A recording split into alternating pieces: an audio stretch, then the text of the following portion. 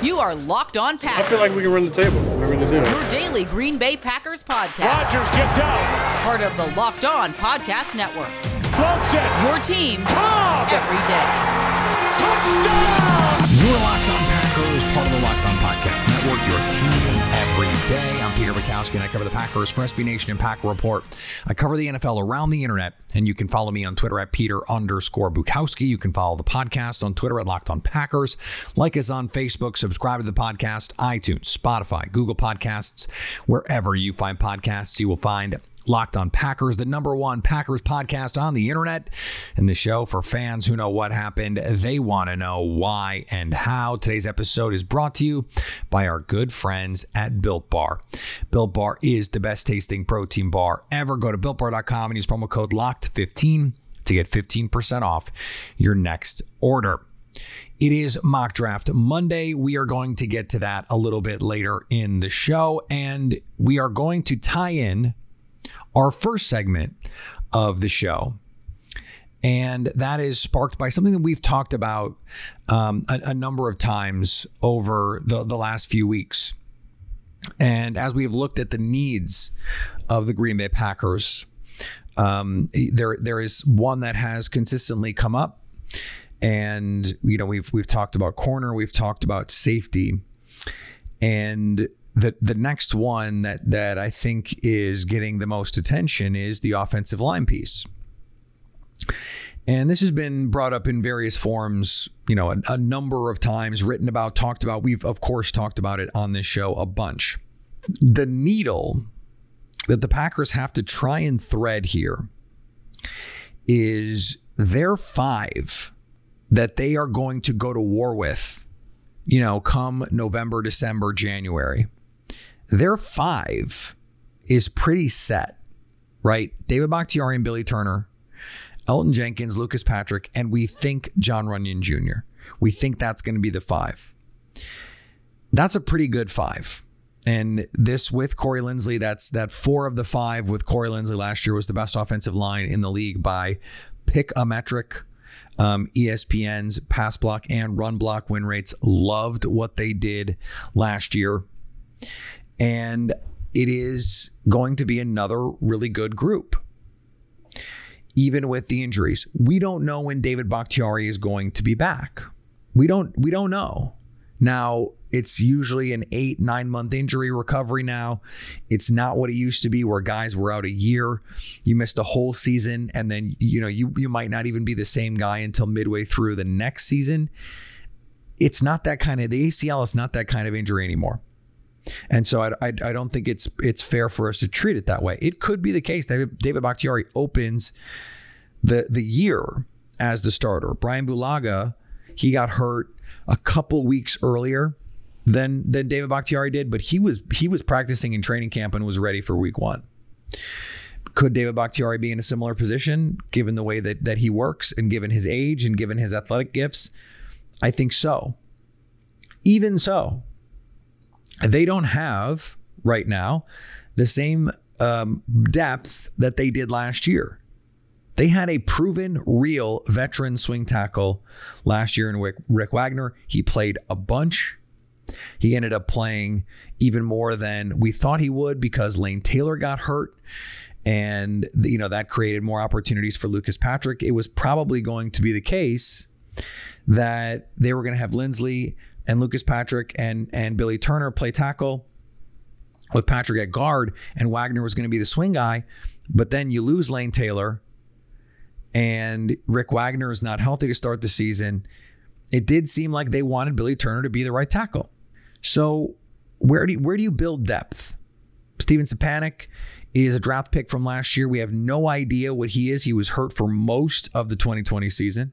Jake Hansen didn't make the 53, even though he was a draft pick. We don't know if he is at all a part of the future plans here. They have 5. They've got 5, and they've got what looks like a really good 5. But to start the season, they may only have 4. And that could create all kinds of things because it could mean Elgton Jenkins playing out of position or Billy Turner swapping sides or all kinds of things that create uncertainty, that create added risk. that put you in a position to wonder the quality of the play that you're going to get week in and week out. And with Matt LaFleur's offense, with Aaron Rodgers at this point in his career, the thing that makes all of this work is the offensive line play. You know, Aaron Rodgers at various points in his career could have, by prestidigitation, just made things happen, just pulled plays out from the deep recesses of his butt, just way in there. And he finds a way to pull it out. And he's just not that guy anymore. He is on schedule now. He's playing in rhythm. He's playing within the bounds of the offense. He's doing what's asked of him. He's making accurate throws, on-time throws, big-time throws. But he's not creating outside structure. He's not evading pressure the same way. He's not using his legs the same way because athletically, he's just not what he was when he was 26. So, and that's just the nature of the thing. He was the MVP of the league last year. I mean, none of this is to denigrate Aaron Rodgers. Let's not get it twisted. He's just not the same athlete he used to be. He doesn't have the same escapability that he used to. And that's okay. Play within the system and you're okay. So how do you handle it? I think this is a really difficult question and one that Green Bay is no doubt asking itself inside the building at 1265. How do you handle a situation where your starters are in a really good shape? You're in a really good position with your starters. Your 5 is good, really good. Now, Lucas Patrick, he's just okay. We have no idea what John Runyon Jr. is, but he looked really solid last year. Aaron Rodgers even went out of his way to mention the reliability of John Runyon Jr. How do you prioritize that? And it's not as if next year it's going to be much different. Billy Turner, who added, void years to his deal, he's going to be off the team by 2023, but he's going to be on it in 2021 and probably in 2022. This is your 5. Unless you make an upgrade at guard or unless you find a tackle that you can slide Billy Turner in at right guard, this is your 5 for the next 2 years. You need depth. So where do you go for that depth? It's not like there is a wealth of quality offensive linemen just sitting on the market. I mean, Rick Wagner sounds like he's going to retire. So how do you find someone? Because you don't have that Rick Wagner. You don't have that swing tackle. So what are you going to do? Where are you going to find that play? And if you're not going to engage with free agency because the prices or because you just don't like what's there, and you are going to go in the draft, how much do you prioritize it? Because you're drafting someone who, at least for the first 2 years, probably not going to start, or at least probably not going to be a preferred starter. So if that's the case, how do you deal with it? I don't have a good answer for this, by the way. I think this is a really difficult question.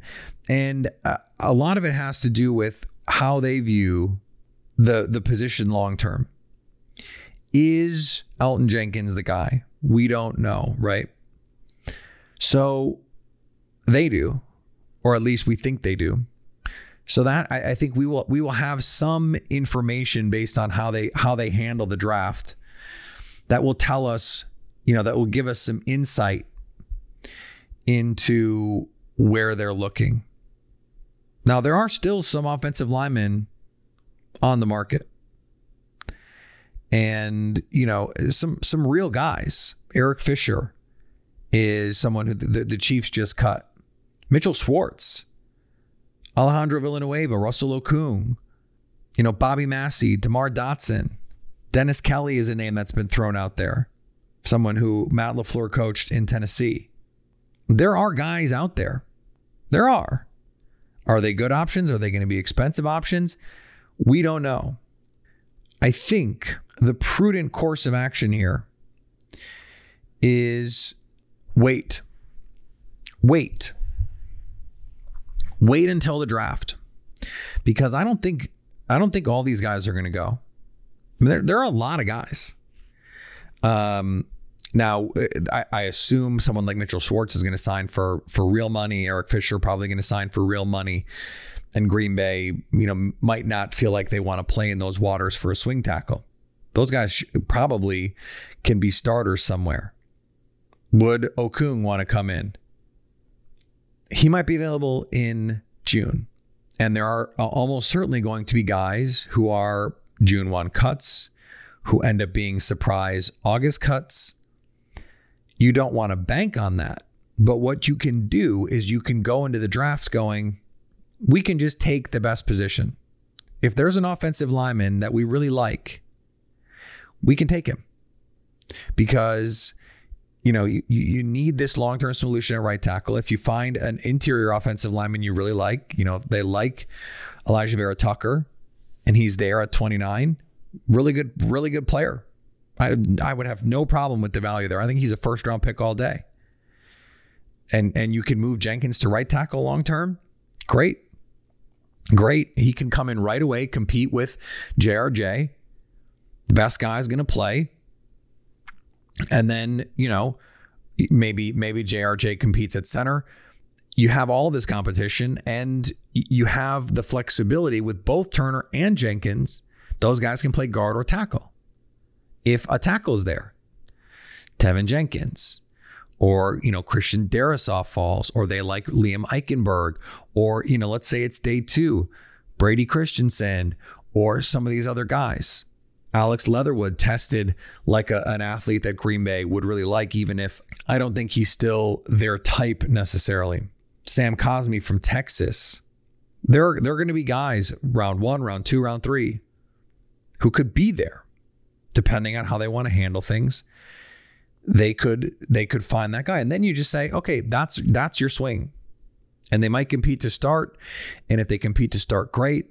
One of the guys who was starting or who you thought might start is now your swing guy. Because Jenkins can play tackle, Turner can play tackle, and Bakhtiari can play tackle. Bakhtiari is going to be back. You can't plan for your short term like your long term doesn't exist. And in this case, long term might mean October. And then longer term, you've got 2022, 2023, and beyond. So Green Bay is in a really good position here to find a veteran, if there is one to find, and let the draft play out. If they can find someone there, great. You don't have to go sign a veteran. And if they don't, which is also fine, there is probably going to be one of these guys who can come in and be your swing tackle.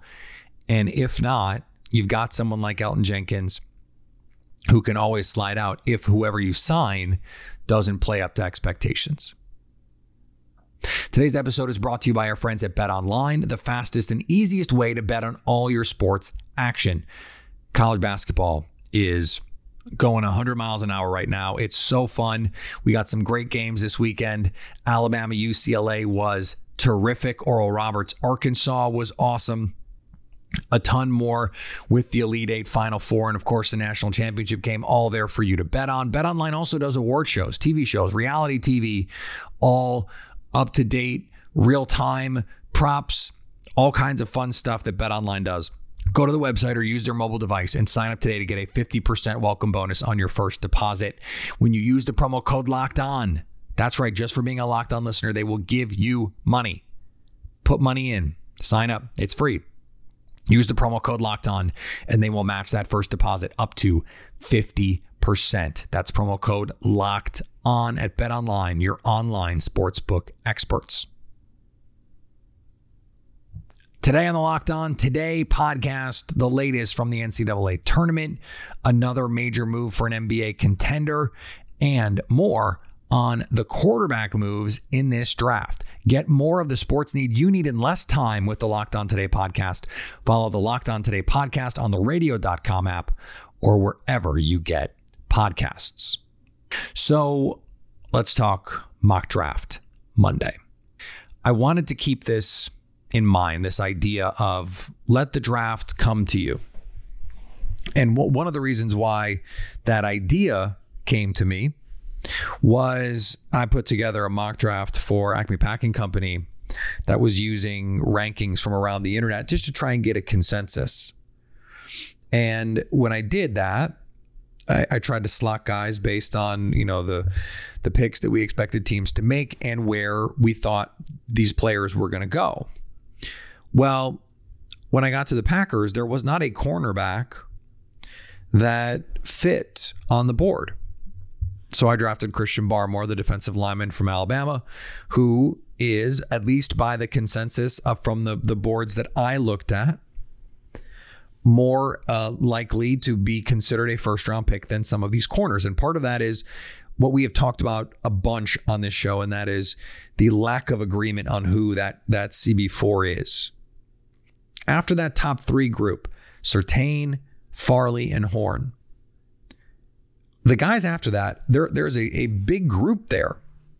But I think generally they are viewed as borderline first, second kind of players. They're going to go in that 25 to 40 type range, and maybe even more than that. It's the Eric Stokes, it's the Tyson Campbells, it's the Greg Newsomes, it's the Ifeatu Melifonwu. I almost said Obi. I almost said his brother's name. It's those guys. So I thought, okay, let me combine these two ideas. Let's let the draft come to me. I think the cornerbacks are a thing, and tie in this idea of, okay, the Packers, if there's an offensive lineman there, grab him. So here's the draft. If Barmore had been there, I would have taken him. He wasn't. I like Tevin Jenkins better as a prospect than Barmore. So I think this fits. You're getting good value here, and he could walk in right away, compete to be the right tackle. And maybe you have John Runyon Jr. and Lucas Patrick. They fight to play center. You got Billy Turner at guard. And Tevin Jenkins can be your day one right tackle. Or he's your day one right tackle. Billy Turner plays left tackle and until David Bakhtiari gets back, and then he slides back to right guard. A lot of different things you can do there. So, but now they don't have a corner. Well, what if they traded up in the second? This is something that was inspired by a group chat that I have with a couple Packers media friends. We were talking about this. If there is this cluster, after the top three, if there's this cluster of 5 or 6 guys that are going to go in that range, some guys are going to fall. So what if you traded up in the second round? Packers have 2 fourths. They have 2 fifths. What if they traded up? So I moved up from 62 to 54. You probably would have to get a little higher, but I still get Greg Newsome. Now this is on the Pro Football Focus mock draft simulator. They're a little lower on Greg Newsome, but this is my point. They view him as someone who is fitting where Green Bay picks in the second round, not the first. So what if most of the league feels the same way? Could Green Bay say, yeah, well, we can get this offensive lineman and then trade up for Greg Newsome? And in this case, they don't even have to trade up that far. Now, I might have overpaid. I gave up a fourth, my conditional fourth and my conditional fifth here. 142 and 178. Now, by the draft value chart, the difference in value was about 80 points, and I'm giving up 50 points. Maybe I did the math wrong. I don't think it's a bad trade because I'm getting a guy that, in my opinion, is a borderline first-round talent. So I'm happy to do it. I wanted to get up there and get him. And then you have so much flexibility because you still have a third and you still have a fourth and a fifth. I gave up my conditional picks, or my not conditional picks, compensatory picks. So I come out of this draft with Tevin Jenkins, Greg Newsome. I traded up for Greg Newsome. I still get my guy, Demetric Felton. And then in the fourth, Bobby Brown, the defensive lineman from Texas A&M. The Packers go back to the Texas A&M defensive lineman well. They bolster every major spot. Felton can play in the backfield, be your third running back. He can play in the slot. And you get an offensive lineman for depth, a potential long-term starter, a right tackle. You get a potential long-term starter, a corner. I went back and read the Bob McGinn write-up on Greg Newsome II when he did the top 30 defenders. McGinn had him as cornerback 4. If you believe those things are in order, I don't know. I assume he did them in order, but he didn't say he did. But a couple of the scouts said, oh, I think he's a second-round guy. Another said borderline first, second. And there was a scout who said, I think he's a nickel. Interesting, because Green Bay might need a nickel.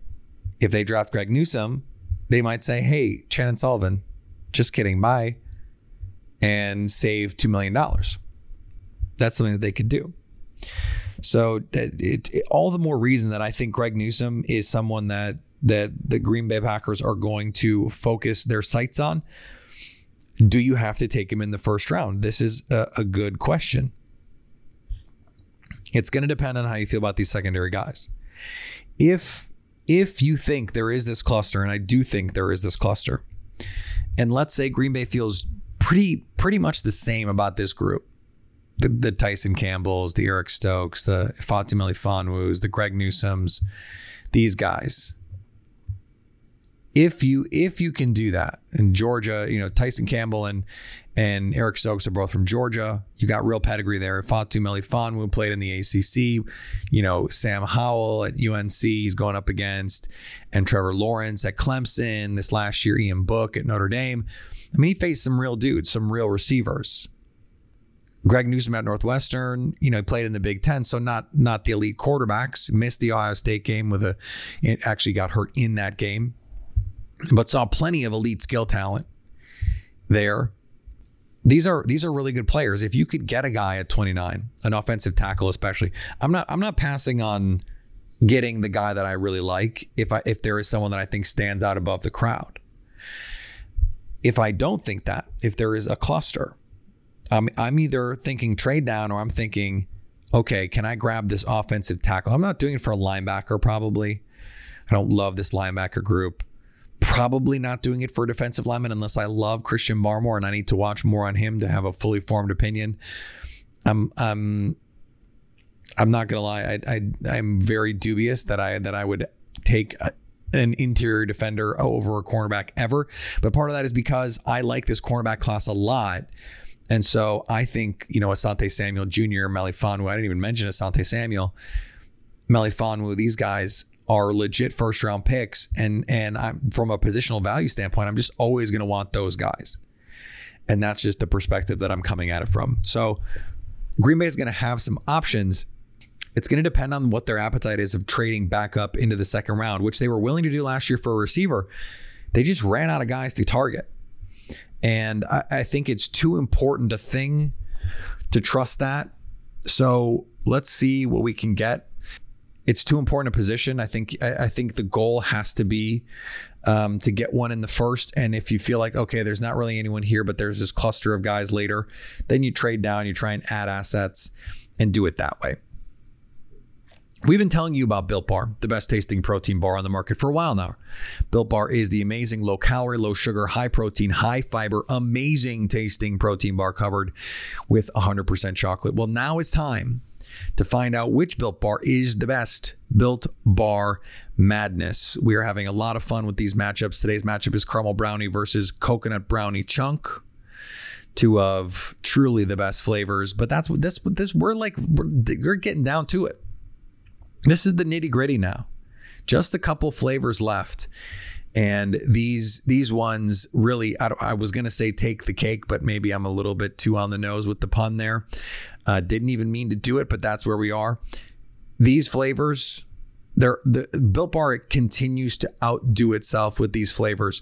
Each one seems to be better than the next when it comes to the new flavors that they introduce. So let your voice be heard. Go to BuiltBar.com and let us know what you think, or bar_built on Twitter. Plus, remember to use the promo code LOCKED15 to get 15% off your next order. That's LOCKED15 to get 15% off your next order at BuiltBar.com. And check back to see who won today's matchup and who will become the best tasting protein bar. As we finish up here, I do just want to mention the NFL is moving toward a 17th game. I feel like this has been reported 10 times. It's not official yet, But we've had some reporting from Peter King about formulas and who you're going to play. It's going to be a lot of AFC, NFC. It's going to be a lot of foreign site games. If all the reporting right now is true, it's going to be Packers Chiefs in that 17th game. And that sucks for the Packers because it makes their schedule harder. And especially with only one team getting that bye, now you're going to add a game. That bye becomes even more important to get your team healthy. And Green Bay is going to get, they're going to get the best team in the AFC probably, depending on what happens. But it seems like they and the Bills are the best team. So that makes the schedule harder for sure. But the Chiefs are not going to be what they were last year, and they have offensive line issues. They signed Joe Thuney, but still, their starting offensive tackles to open the season are not on the roster anymore. That's a lot of turnover, and Patrick Mahomes starts to get expensive real fast, and that is starting already to affect how they're building this team. So, look, it's not ideal, but it does mean one more football game for you guys. It means one more football game for us to talk about. And it is also a way for the league to generate more revenue, which right now they need to do in the short term.